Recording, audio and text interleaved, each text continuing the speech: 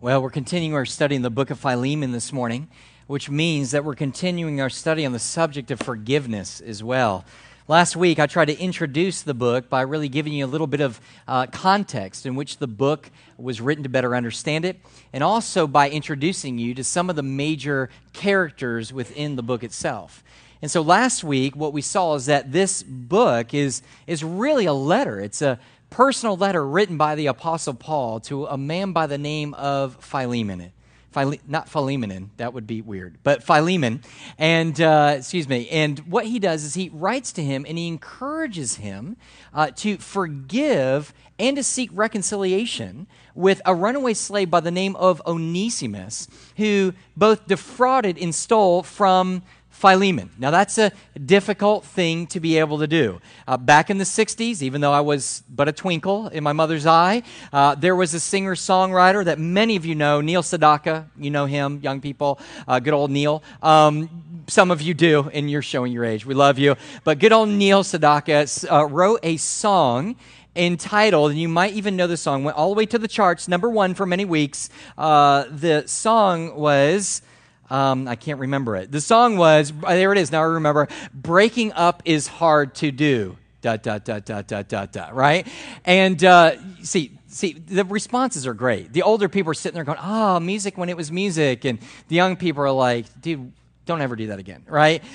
So wherever you are in the crowd, let me just say this. I would suggest that he's right. Neil was right.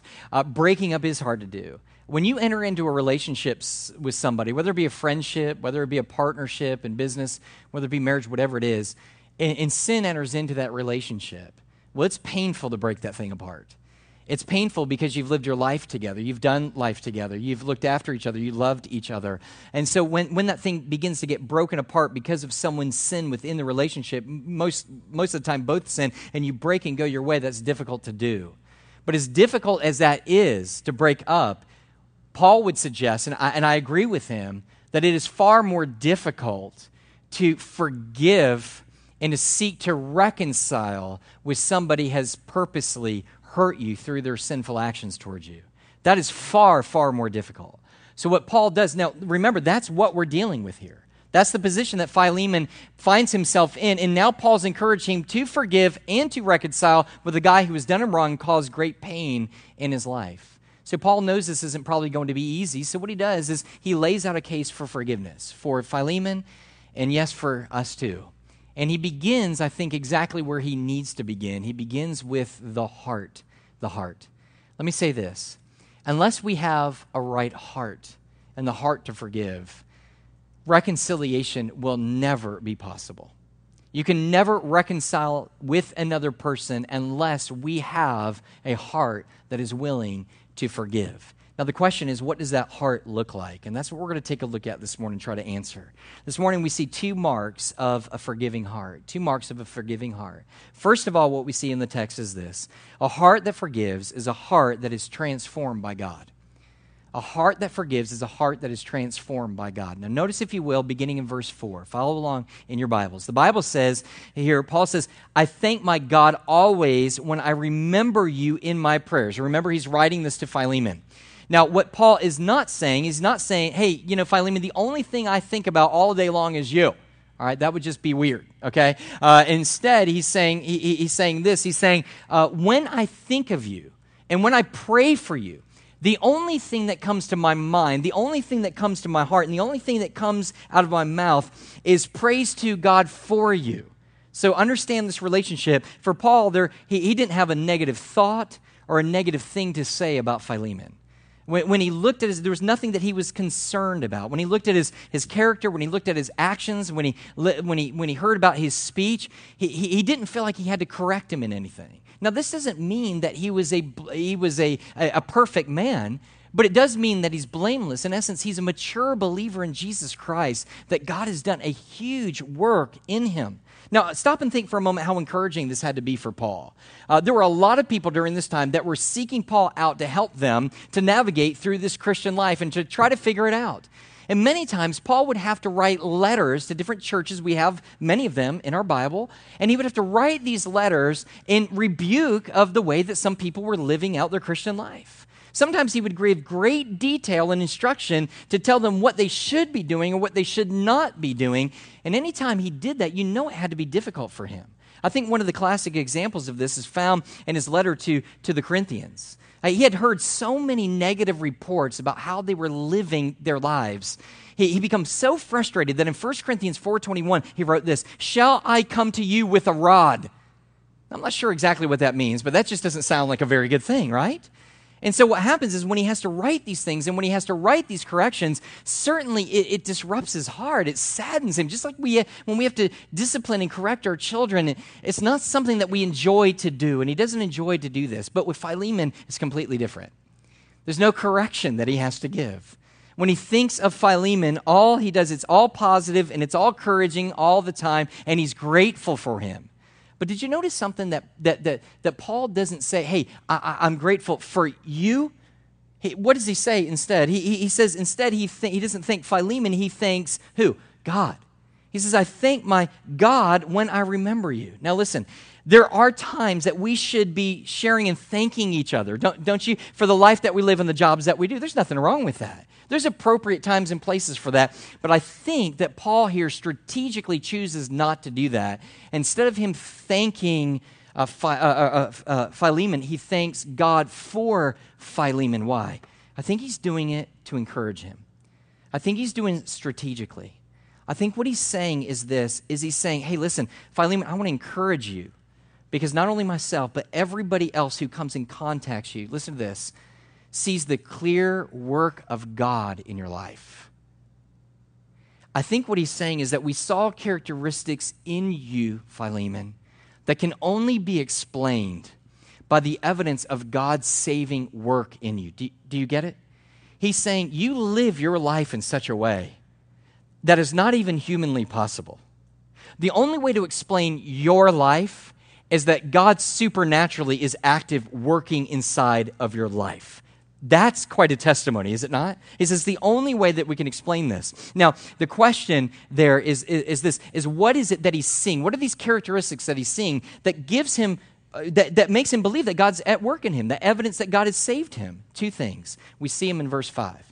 Notice verse 5. He says, because I hear of your love and of your faith that you have towards the Lord Jesus and for all the saints. Now, there are two things who are listed here, but before I list them, let me explain something. A little sidetrack here. What we have here in the Greek language is what we know as a chiastic construction in the Greek. There you go. That was free. All right? Chiastic construction. Let me explain why I'm telling you it. And what that simply means is this. Whatever comes first in the sentence really parallels what is mentioned last in the sentence. So for this case, he says, I've heard about your love. And so what we know is because it's a chiastic construction in the Greek, just follow with me. What that means is it's speaking of whatever comes at the end of the sentence. That means that he's heard about the love that he has for the saints and the faith that he has for Christ. So those are the two things that he's seen, that he's heard in the life of this man that makes him believe that God is at work in his life. Now, what do these things mean? Well, let's talk about his faith in the Lord Jesus Christ first. Notice he says that I hear of your faith in the Lord Jesus. First of all, that's in the present tense. He says, I hear. In other words, he's constantly hearing these things. It's not like somebody said, hey, man, I heard you were a good guy 20 years ago. All right? That's not very encouraging.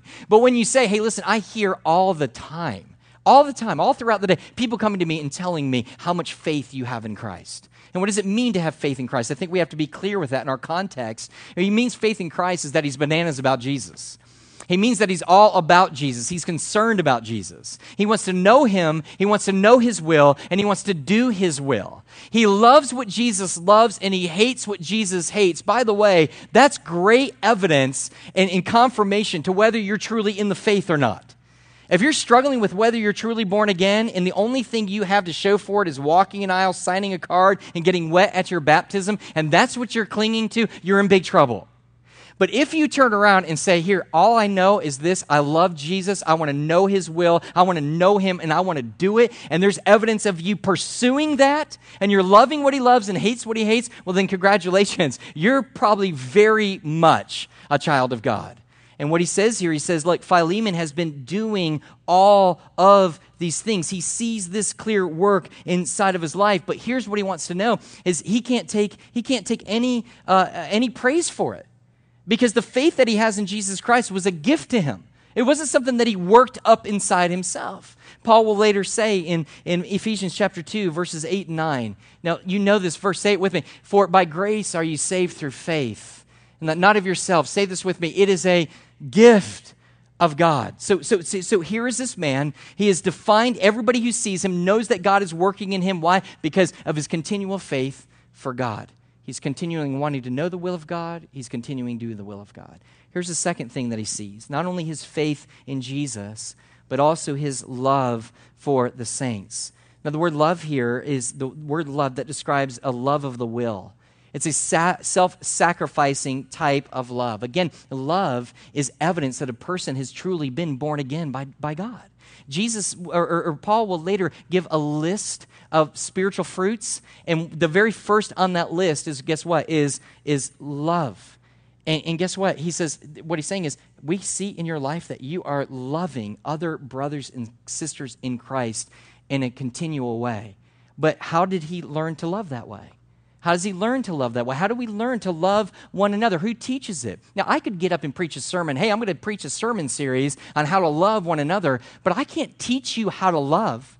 All I could do is show you ways to go about carrying that out, the love that you have for other believers. I could say, hey, give somebody else your seat.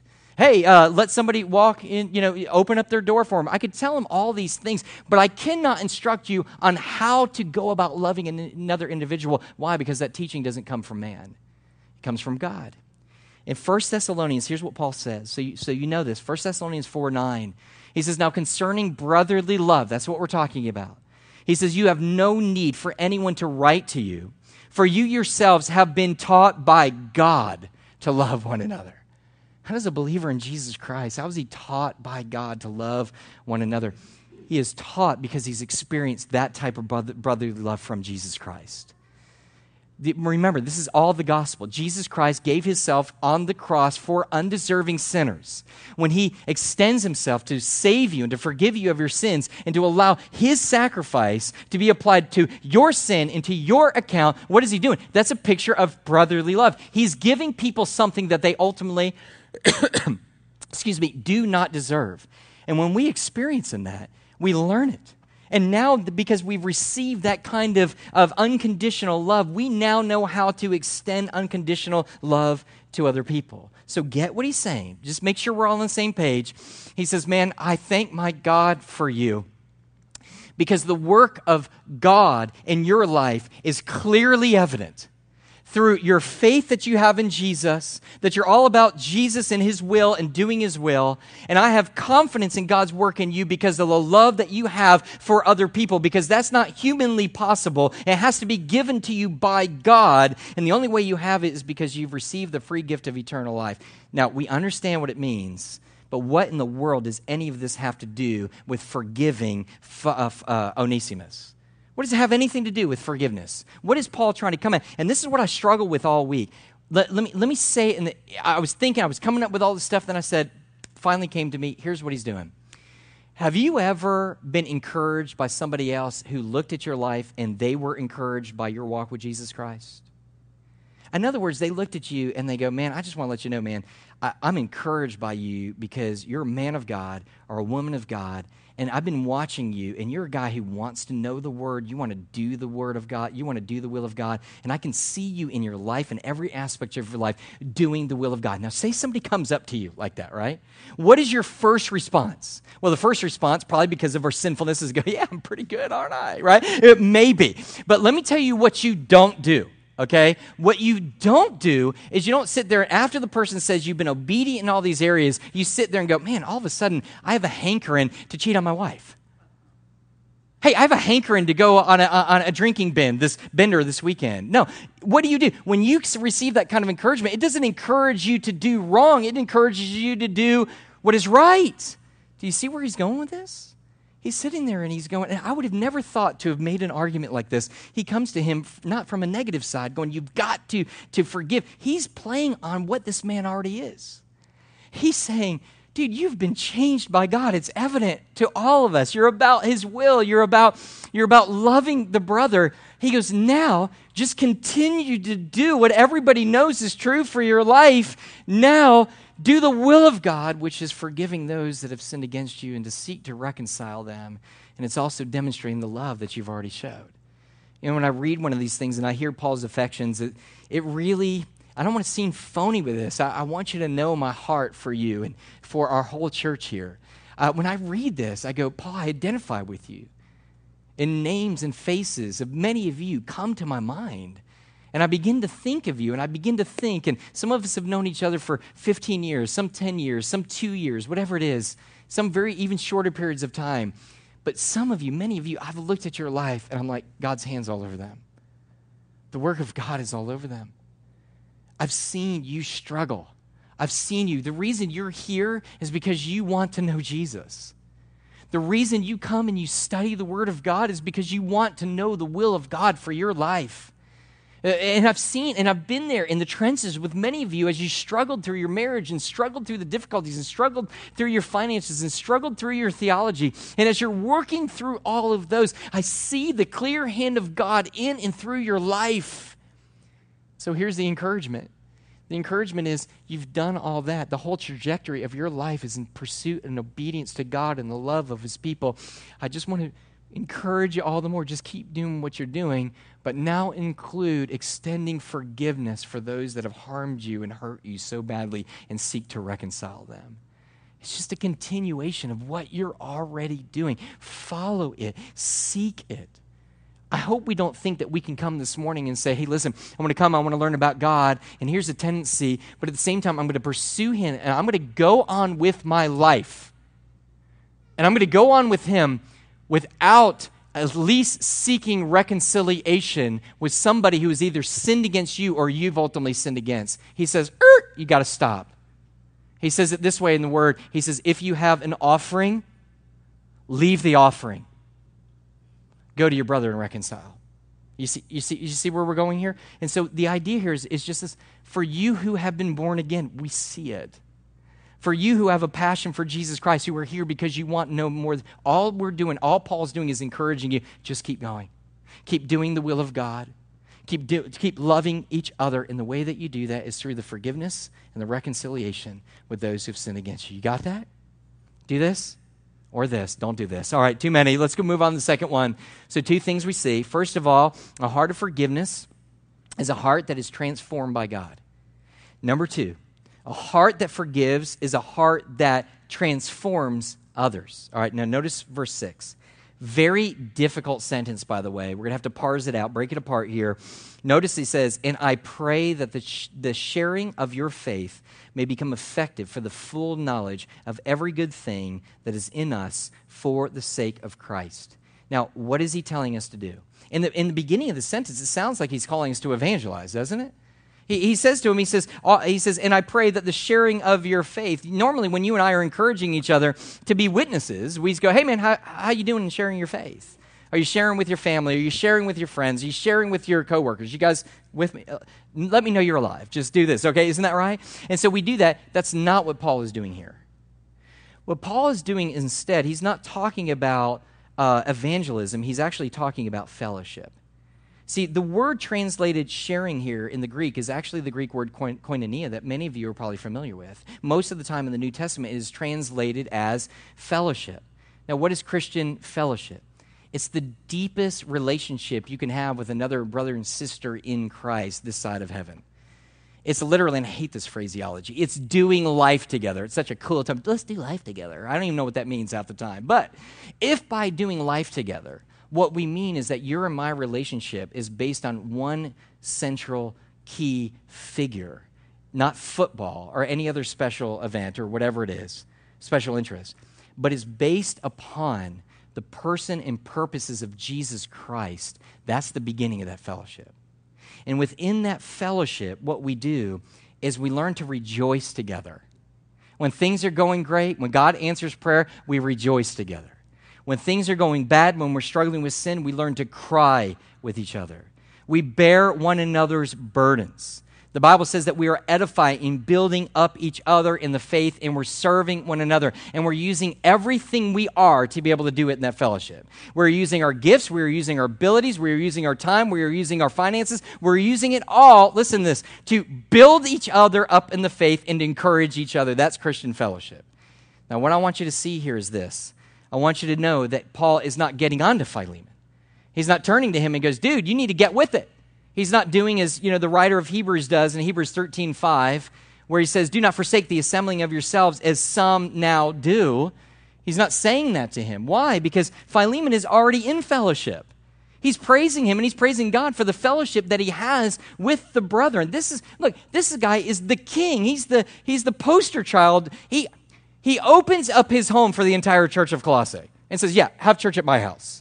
He serves food. He takes care of people, a huge financial burden upon himself. He brings them all in. This man is living his life with the other people. He's pouring into them. They're pouring into him.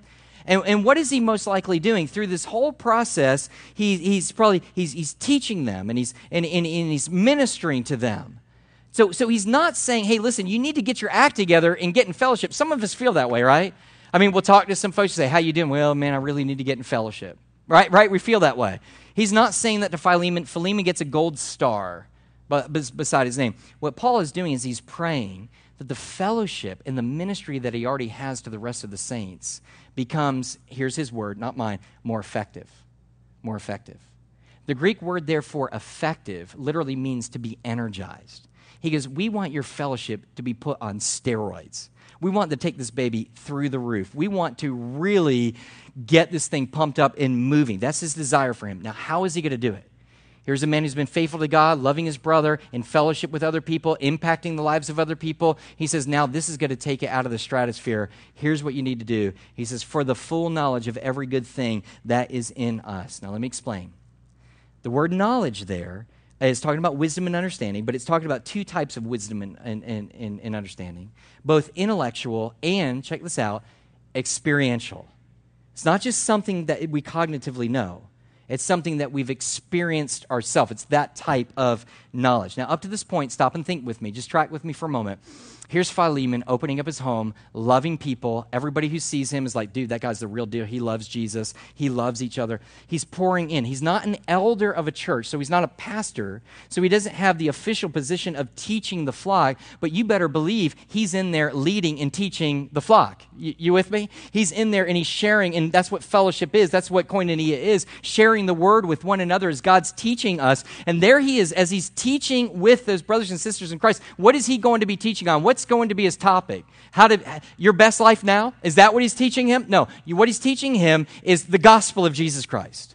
And he's pouring that into them. And there might be some unbelievers that are there too. So again, he shares the gospel of Jesus Christ. And so here's what Paul's saying to him. Bro, you've got it together. You're doing the right thing. You're having Christian fellowship. You're having an impact on all of these people's life. I want you to take it to the highest level possible. Now, I want you to take what you keep saying with your mouth, and I want you to live it out and put it on full display for everyone to see.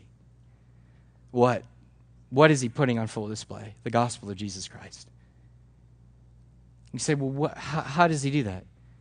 By forgiving and seeking reconciliation with a man that has sought to destroy him, his home, his family, and his business. You say, how does that illustrate the gospel? Is it not the gospel? Have you not in everything before you came to faith in Jesus Christ, the faith that you now have because it was a gift to you, did you not do everything you could to unend God, to be your own God, to do everything according to your will, to give everything that God has ultimately given you and to keep it for yourself? If you say, no, you're lying. It's exactly what we all do before we come to faith in Jesus Christ. We want nothing to do with him. We rob from him. We steal from him. We go our own way. We intend harm on him. And God, in his mercy and grace, his unmerited favor for us, we do nothing. He extends forgiveness to us and invites us back into a relationship as though we had never wronged him to begin with. You know what we need? We share all the time. Guys, share your faith, share your faith, share your faith, share your faith. We don't do it enough. We don't do it enough. We need to do it more. We all agree. Need to share it more. All right, guilty. Need to share it more. We keep talking about going. We talk about here locally. We keep talking to the uttermost parts of the earth. Get the gospel where it's not. We're all about that. But as equally as important as sharing the gospel, we must put the gospel on display. We have so many families here that are being so faithful to teach their kids and raise them in the admonition of Christ. And we're doing, just like this camp out that we're talking about, we're doing that to try to teach you how to do that and be people of the book. We're giving you those tools. We're giving you those opportunities. It's important to us. It's what God has called you to be. And as we're working through that, your kids need to hear the gospel, and you keep sharing the gospel with them so that they know what it is. But nothing will really impact them as much of hearing it and seeing it. And how do they see the gospel? When they know the people who have hurt you deeply, when you take it upon yourself to take the same mercy and the grace of God and bend it outwards to those that have hurt you and have hurt others. See, let me say this. Sometimes we'll sit back, and I've had other people say this to me. Brother Mike, I can forgive anybody for whatever they did for me, but I can't forgive such and such because they hurt my child. You are not more godly nor a better parent because you say and feel that way. You are not. You are just more steeped in your sin. That's hard, but it's true. What happens is, what a child needs to be able to see is those people who have harmed you and done ill towards you, or maybe even done ill towards your child, for you to be able to sit back and say, I'll forgive them. Does this not reek of the gospel? Is it not the Son of God that we sacrificed on the cross, that we beat and shamed and nailed to the cross, and yet the Son again says, forgive them, Father, for they do not know what they do?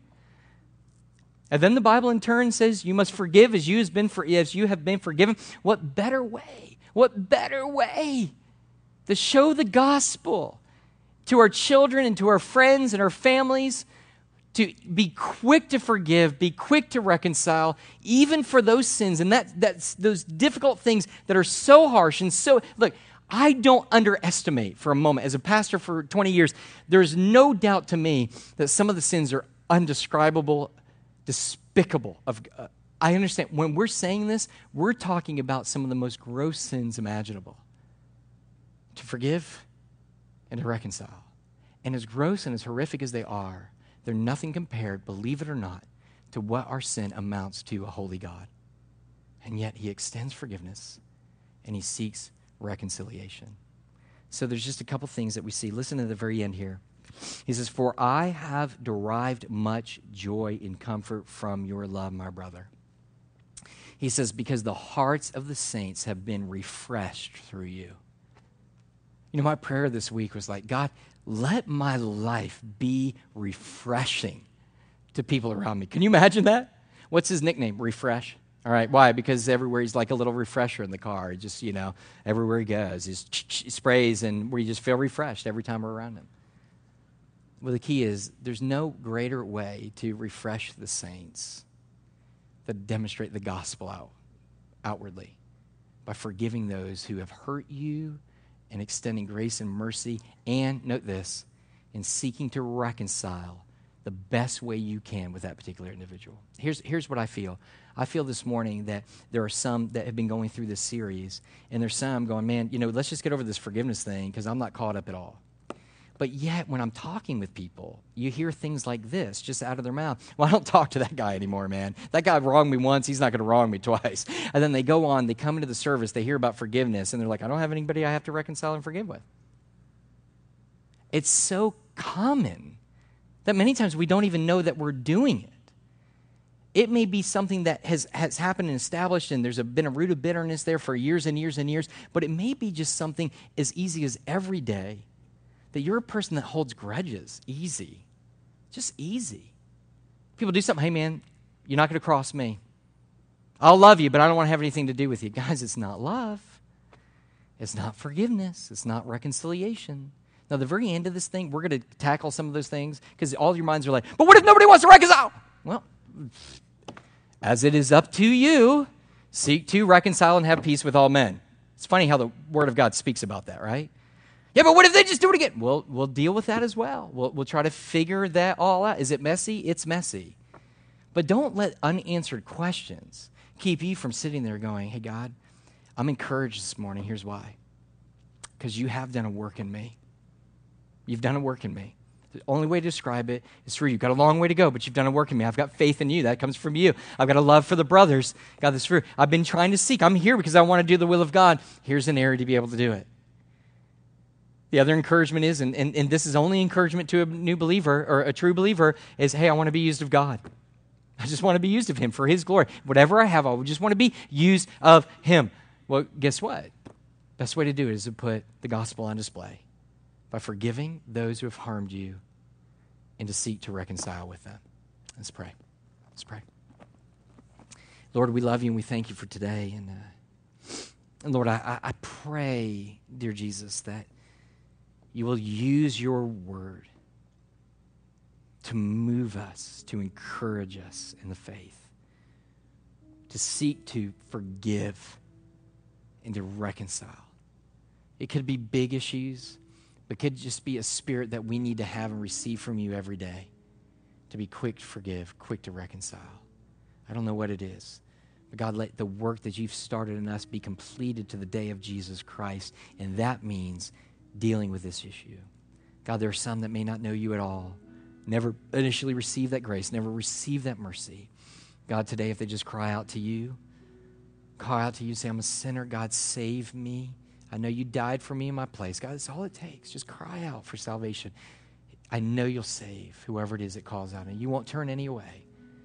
God, but for those who are in the faith, God, grant us more grace to take the love and the mercy that we have and to turn it outwards. In Jesus' name we pray. Amen. Would you stand? Would you stand? Altar's going to be open.